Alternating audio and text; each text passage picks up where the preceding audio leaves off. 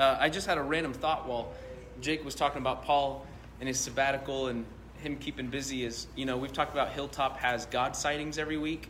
I think maybe we should start doing Paul sightings through the sabbatical. And all of us can, I'll be like, I saw him on Kellogg. We could just share our Paul sightings, but where we've seen him on his sabbatical. So, but yeah, Paul, this is going to be probably my biggest betrayal of Paul as I begin this sermon. My biggest betrayal of him on his sabbatical is I'm going to tell you a story that he loves, but I've never told it in a sermon in front of him, and now I'm going to when he's not here. And he's going to be upset. In fact, I already told him. He's like, no. But I don't know why. This story strikes a chord for Paul, a big chord, and he loves it, and he asks me to tell it in front of people a lot. There's something about it that he really likes. But I want to start with that story tonight. And it takes place in a train in Chicago, actually. So it was my first time going to this intensive that I'm going to leave for tomorrow. Ironically, this story takes place, and I was on a train going from Chicago proper, out to the suburb that my seminary is in, Lisle, Illinois. And I was on this train, and in the train I met this man, an older man there, who he had all these bags lying around him the whole time, and he was kind of making friends with everybody on the train. And when it came closer and closer to our stop, he got up by the door and was really anxious. You could just tell he was really anxious. He had so many bags that he was trying to carry, and it was really worried he was going to miss his stop. And so he even asked a few of us to take some bags for him to make sure that he was really anxious about these doors opening up and him not getting out, which is understandable. He, like I said, he was older and also had some pretty bad eyesight. He had some really thick glasses, kind of the bottleneck glasses. And so we make it out of the train, and a couple of us are holding his bags, and then we set up kind of his bags around him, and we all kind of walk away. And he's looking around, he's kind of waving at cars, just any car that's going by, looking for his ride. And so we're walking back, but a lot of us are kind of looking back and seeing that he's clearly going to need some more help. And maybe you've been in this scenario before where you and some strangers that you're with have kind of a staring contest, like one of us has to help him, we need to help him. And so I lost the staring contest, and I said, I got it, I'll help him. And I go to him, and the first question he asks me, and he's got this real thick Chicago accent, which I think is why Paul likes this story. But he said, what stop is this? And I said, this is Lisle. And he goes, Lisle? Lisle? Oh, the wrong stop! Oh, the wrong... And he used some colorful language here. The wrong stop! Lisle! Oh, what a blunder! Oh, what a blunder! I've made a blunder! And I was like, okay, well, we can figure this out. And he asked if I said, your ride, can I call them for you? And I get out my phone. I said, what's your brother's number? He said his brother was going to pick him up. What's your brother's number? And he goes... He pulls out from his breast pocket something I bet we've all seen. Every one of my grandparents had this, but a wad of essential information written on papers. And he starts sorting through, looking for his brother's number. He finally finds it and gives me the number, and I call, and I'm explaining the situation to his brother, but the whole time I'm explaining it, he's just screaming into my face, into the phone, I went to the wrong stop! I'm in Lisle!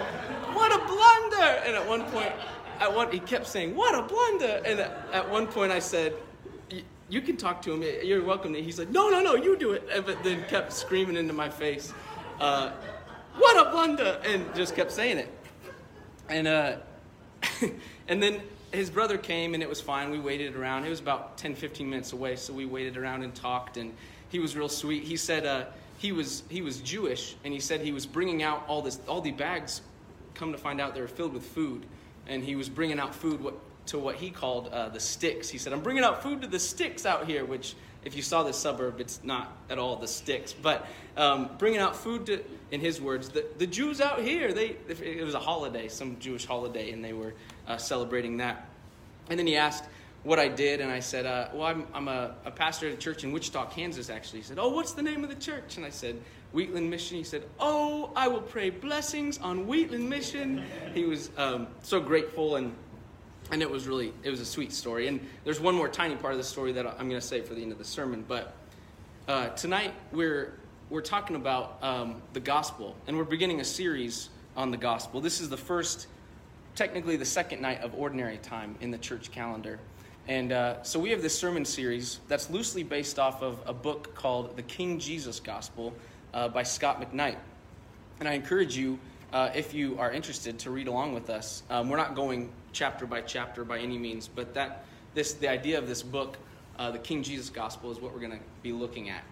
And this picture here is a picture of the four gospel writers, a portrayal of them all looking at their text, and there's even an angel there giving some help. And we're going to be thinking about what the gospel is. And something I want us to think about tonight is our tendency to, especially in modern times, our tendency to try to reduce the gospel to the smallest amount of words possible, to what I'm going to call tonight the irreducible minimum of the gospel. Our tendency to do that, and why we do that, and also what kind of culture that might provide for the church when we do that, when we narrow down, when we water down the gospel to the most essential words. What I'm going to argue tonight is what's possible if we do that is we miss out on a lot. I think one reason that we often do that, and we'll get into this, is an anxiety. It's all good intentioned, but this anxiety that we're going to miss it. And I just have this image of the old man on the train who's like so worried about missing this stop. The doors are going to open and they're going to close, and he's so worried about slipping up that he misses it completely. He was so worried about that he got out early. He got off the train early. And I think sometimes when we do this with our understanding of the gospel, I think we get off the train a little bit early when we just want to reduce it to its most minimal form. And like my friend on the train, I think we might make a blunder when we do this. But first, before we go any further, let's pray. Lord, may the words of my mouth and the meditation of all of our hearts be pleasing in your sight, O God, our rock and our redeemer. Amen.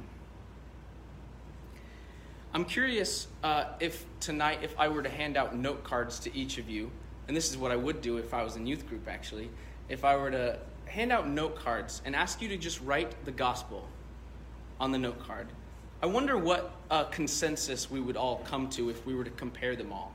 Obviously, they would be very similar. But I think, the wording would be definitely different between all of us. I suspect in this crowd at Wheatland, a lot of us might throw the word kingdom in there somewhere, in some way. Some of us might put, the most simple formula that a lot of us are familiar with: Jesus died for your sins. Some of us would put a verse, which would probably be a good idea. Maybe John 3:16, something like that. We might put a verse. Some of us might even just say, well, hey, there's 4 books in Scripture called the Gospels. Let's just say that's the Gospels. We call them that for a reason, and we're gonna think about that tonight. Or some of us, and I might be inclined, to be honest, to do something like this, is if I was just doing the simplest version, I'd say Jesus is Lord.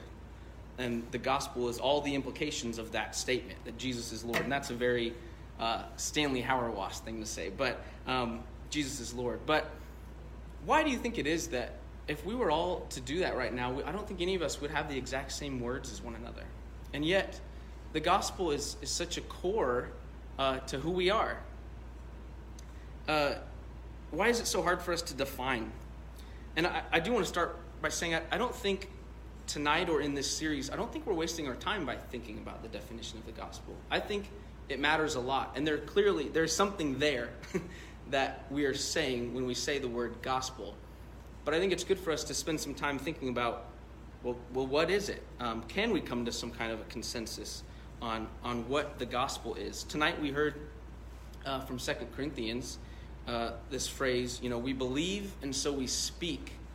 All of us in this room, what we can say is the gospel is in some way what got us all here tonight, in a sense. You know what I mean? The gospel has encountered all of us in our life at some point, and it's why we are Christians. It's why we are in the church. And I think that applies to you whether you grew up in the church or not. You have somehow encountered the gospel, or else I don't know why you're here every week. I think we've all encountered it. And the gospel also is whatever rocked the ancient world after Pentecost and was spread so quickly. That's the gospel. Dallas Willard, in his foreword to this Scott McKnight book, The King Jesus Gospel, in his foreword, he puts that question that we're trying to answer tonight much better than I will. And I have it on the slide here. He says, "What was the message that shocked the ancient world into its response to Christ and his apostles? And what message has, on numerous occasions, pulled individuals into a life clearly not of the world, and even shaped significant human groups in the character and power of Christ? Can we identify it, and can we live it today?" Can we identify it? I think that's ultimately the question of our series that we're beginning tonight. Can we identify the gospel, and can we, or do we live it today? Let's begin with this phrase that I mentioned a moment ago, irreducible minimum.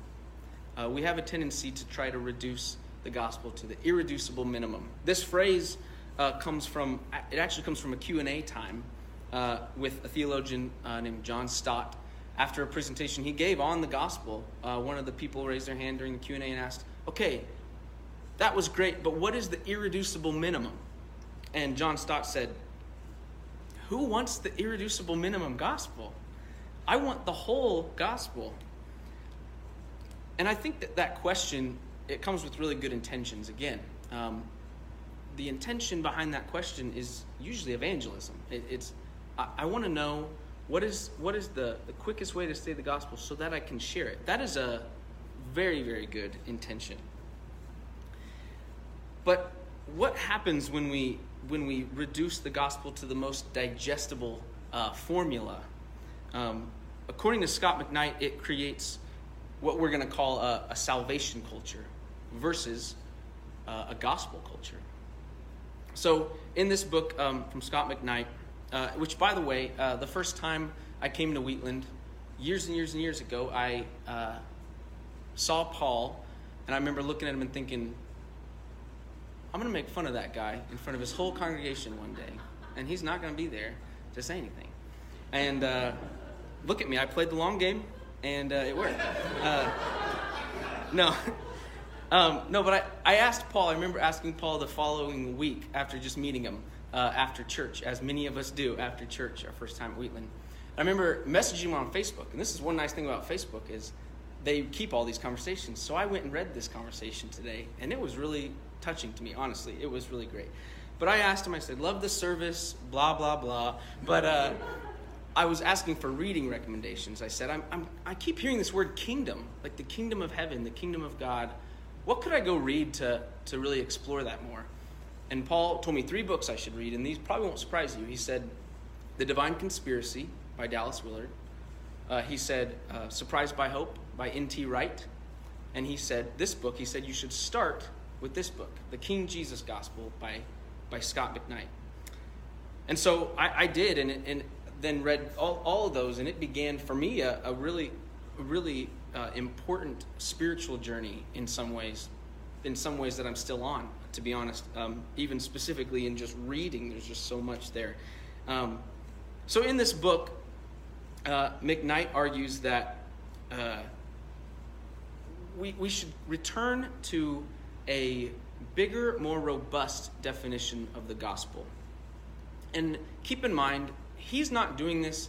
His goal in the book is not to bring this new, bigger, better, more shiny gospel than maybe what a lot of us think. He's a New Testament scholar. He's not even a theologian. He's writing as a New Testament scholar saying, guys, there's a bigger, more robust definition of the gospel in Scripture. Let's keep our gospel scriptural, is his big idea. And so just for you to hear kind of where he's coming from in this book.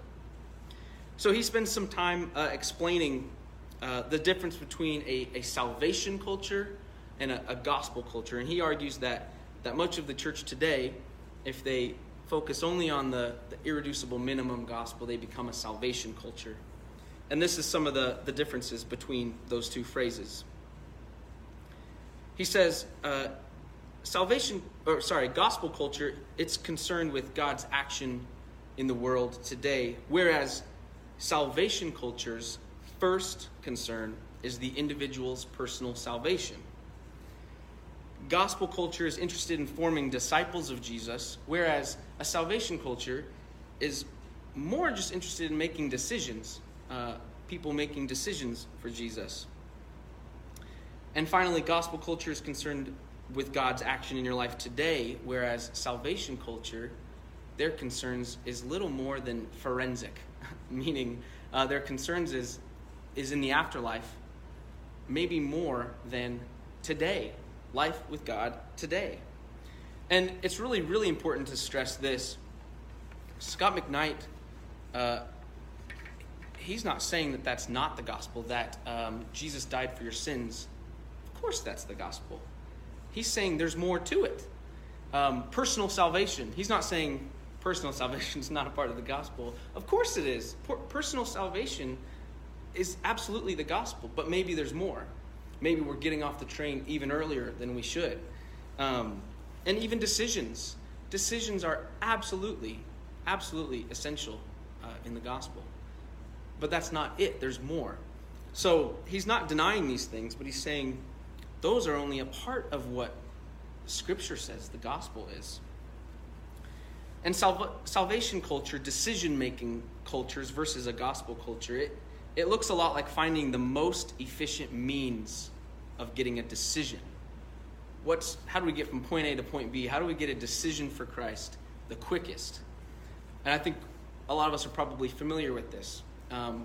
One that comes to mind for me, and I do apologize if you've had a part in this, but one that comes to mind for me is like Judgment House that we see every October. How do we get to a decision for Christ? Again, completely right intentions, in my opinion. And I have no interest tonight in making fun of any of these. I'm sure we could all think of some gospel presentations that maybe bothered us because it was trying to get from point A to B the quickest, get to a decision.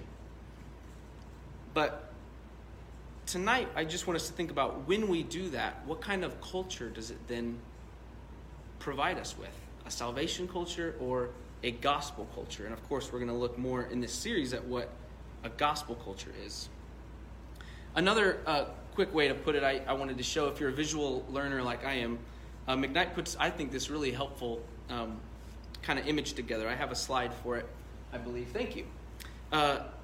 So he suggests that there's four categories that kind of make up the gospel, or at least they are part of the gospel. There is the story of Israel, or the story of Scripture, and flowing out of that story is the story of Jesus, including, of course, the most central act being the cross and resurrection. But let's also not separate those two, by the way. But cross and resurrection, that flows out of a fulfillment of a story of Israel. And flowing from that, then we have what McKnight terms just the plan of salvation.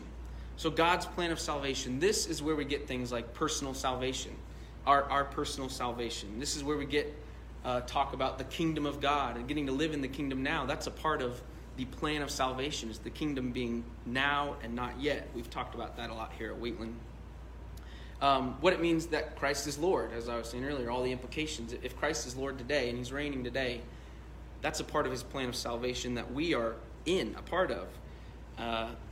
The plan of salvation is where we could talk about atonement theories. What happened on the cross that is saving us?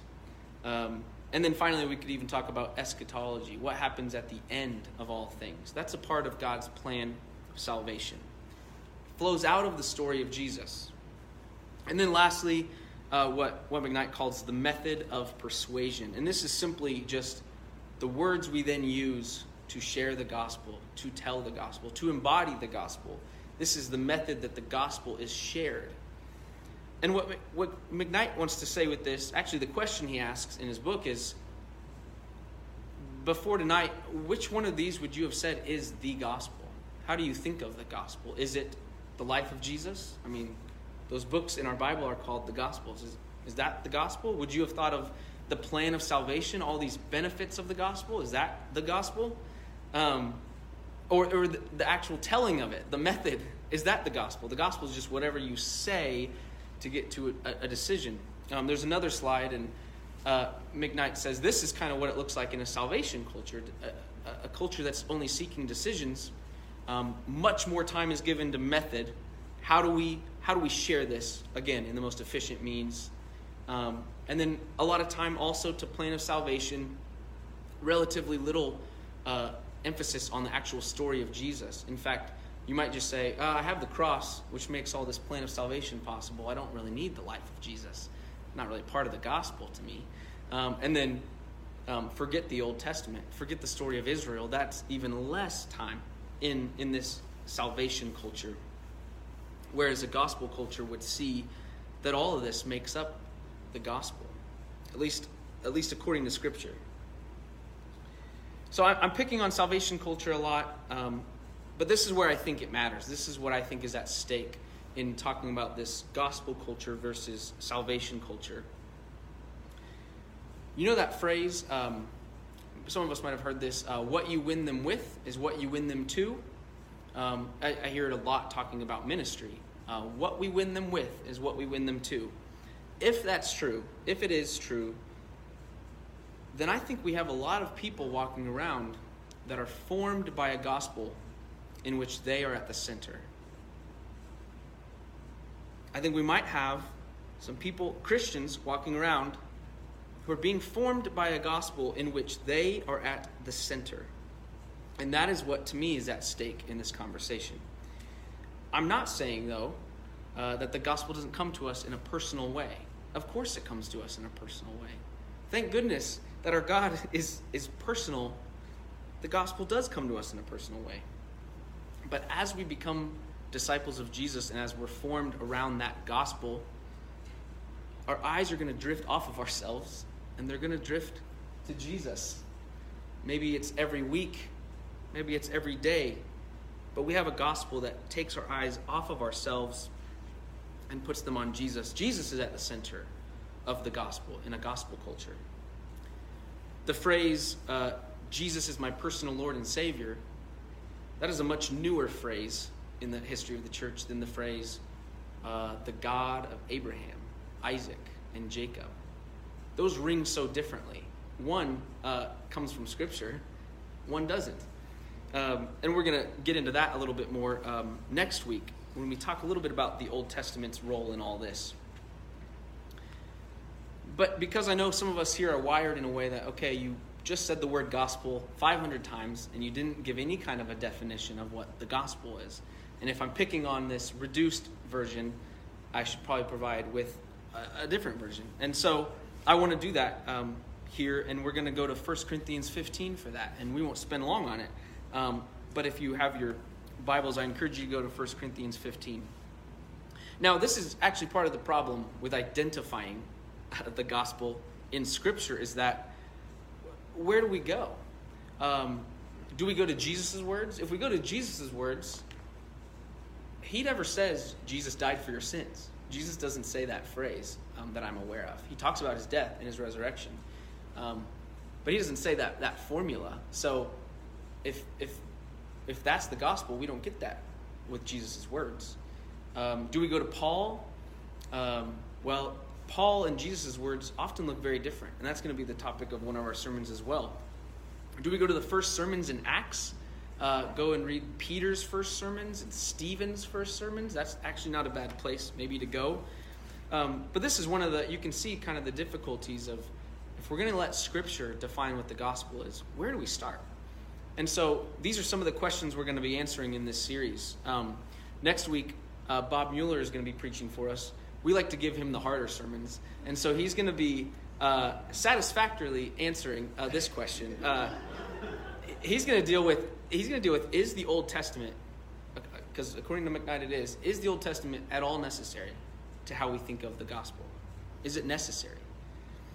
We're going to look at, of course, the gospel according to Christ. What did Christ say? What was his gospel? We're going to look at the gospel according to Paul.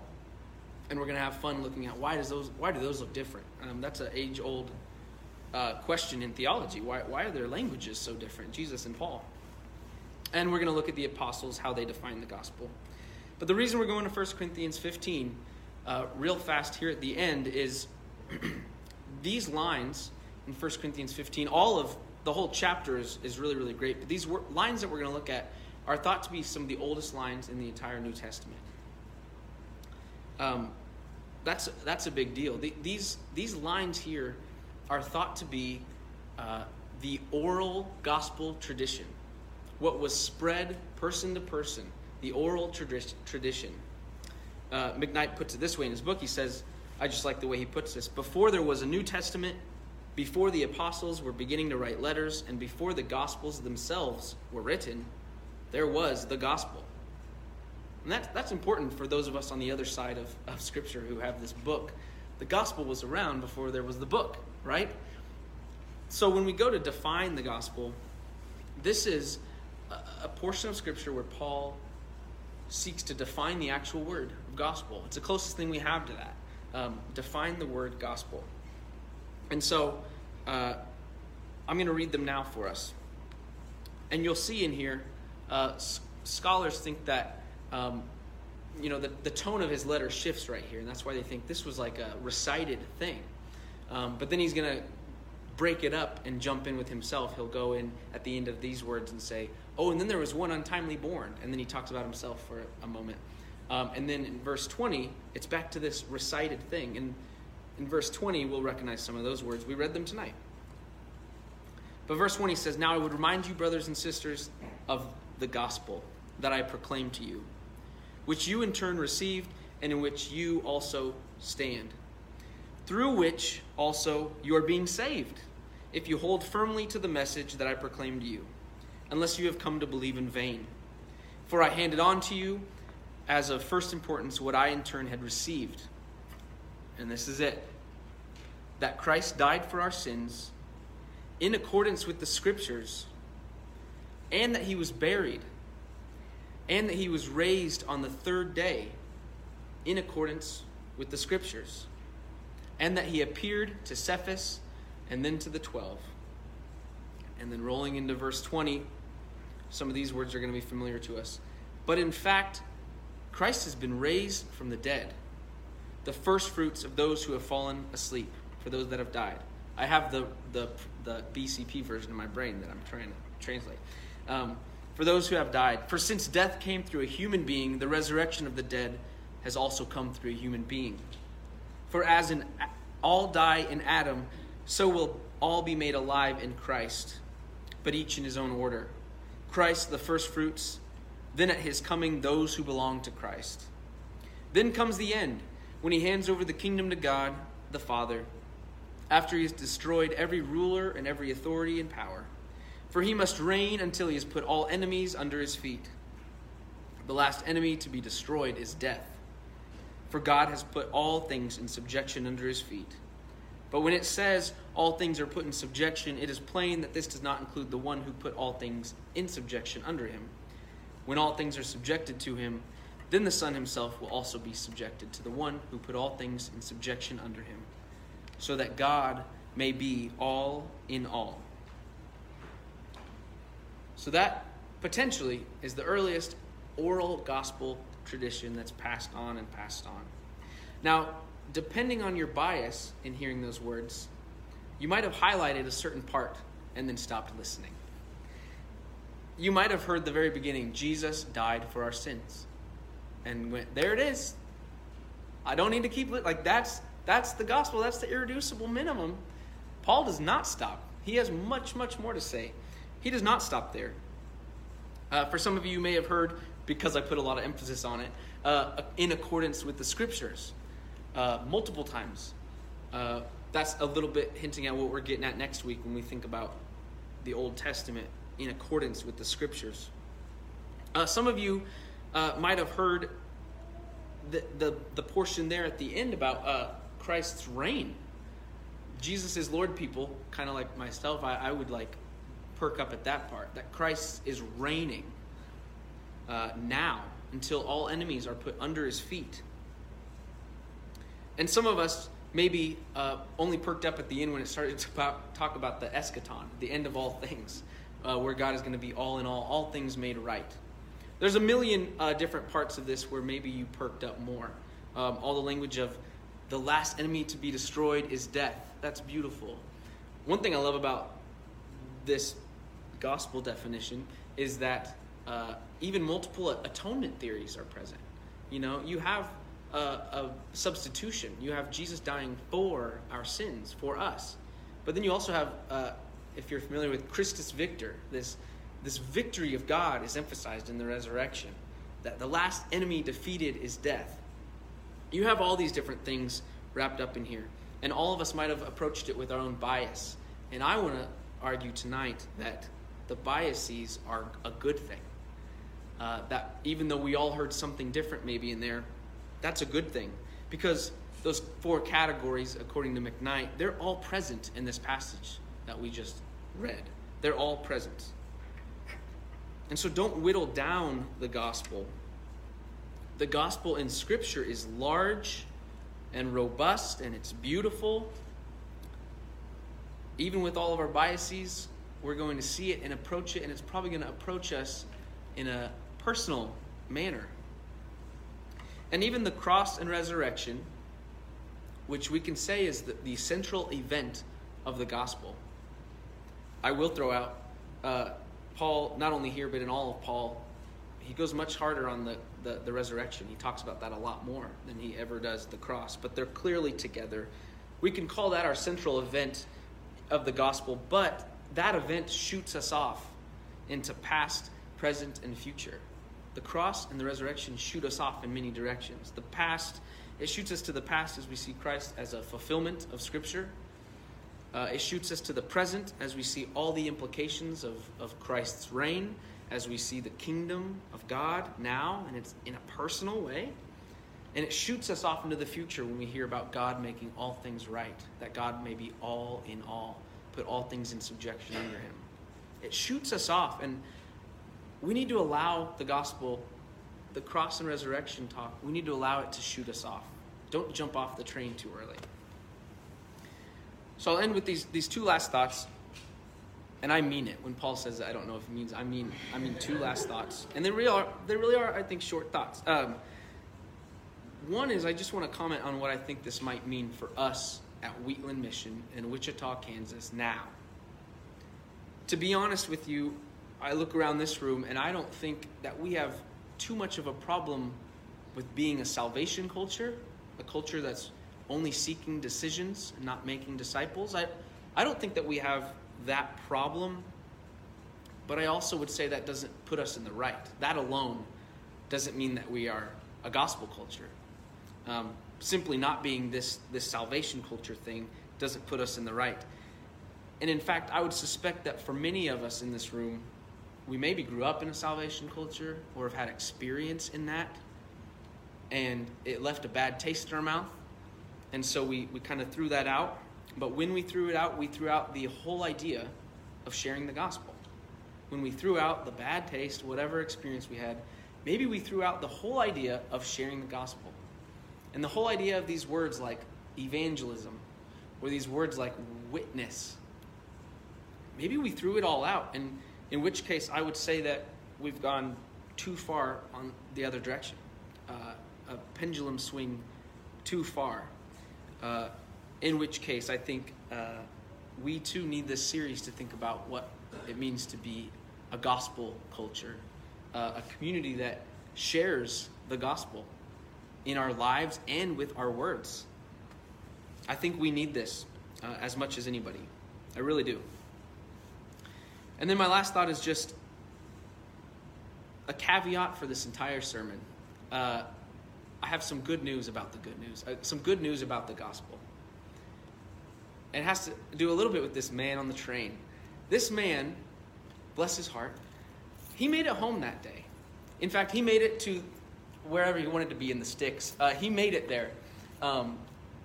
Be it a different route than he planned. Maybe not the fastest route, maybe not the best route, but he made it where he needed to be. A couple months later, Paul gets a note in the mail, an envelope, and he opens it up, and it's a check written out to the Wheatland Mission. And it just says, "For the young man on the train." And I knew who it was. He didn't forget us. He blessed us, this man. And here's the good news, is that phrase, what you win them with is what you win them to, not always true. It's often not true. Because God can use absolutely any route. It doesn't matter if maybe we jumped off the train early, we want the irreducible minimum. God can work that out many times and get us to him. So the good news as we speak about gospel is that even with a broken gospel or a reduced gospel, it's okay often.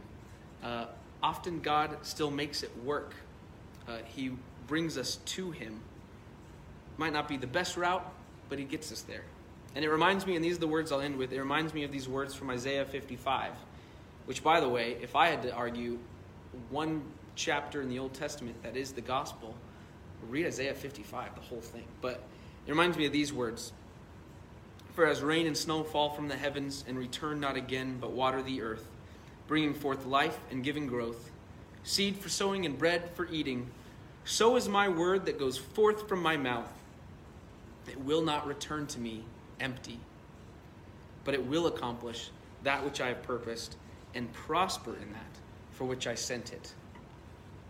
Let's pray. Father, I ask that you open up our hearts and our minds as we consider what is the core of our faith, the gospel. We thank you for good news in big ways and in small ways, all the implications of your gospel in our lives. We ask that you create in us a gospel culture and that you show us how to be witnesses of your action, of your salvation in the world. We pray this through your Son, Jesus Christ. Amen.